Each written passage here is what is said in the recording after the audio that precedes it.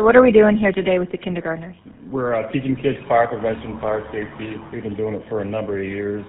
Unfortunately, last year because of COVID, we weren't able to speak to the kids. I believe the department made a video, but it's fun getting with the kids, and everybody enjoys it here at the station as well as the kids.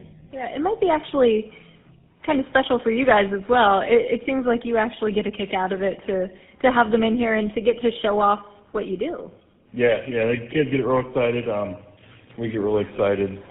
Some of the questions are pretty funny, and some are actually really good. In years past, I've had a speechless. We just like, how did that kid, know to answer that question or ask that question? But yeah, it's a good time for everybody. What are some of the things that you're trying to teach them? Teaching them about how to dial 911, know their address when they do call, not to play with matches, lighters, candles, any of that thing.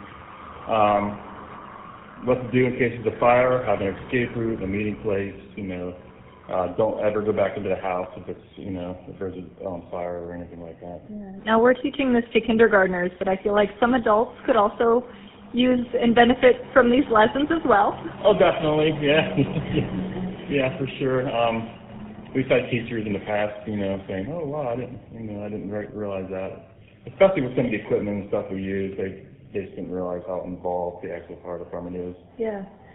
And what are your plans for the rest of this week? Because it is Fire Prevention, Fire Safety Week, correct? Yes. We got some more classes to do here today to teach kids. We do have a place tomorrow where all the companies in the city will be, and I believe it's Sencure. Then later in the week, the department, the members will show up Friday. We usually do a downtown tour of different sections of downtown, just so we're aware of the layout of the buildings if the kids would do an emergency there. Yeah. Why did you become a firefighter? Actually, my grandfather was, and I remember as a kid riding with him the fire calls in his pickup truck and sitting there and watching everything, and that's what got me kind of hooked on it. Yeah. Anything else you want to add? No, I'm just really fortunate to be able to teach these kids this, be in the position I'm in, so it's obviously fun for us as well. Excellent. Thank you. Mm-hmm.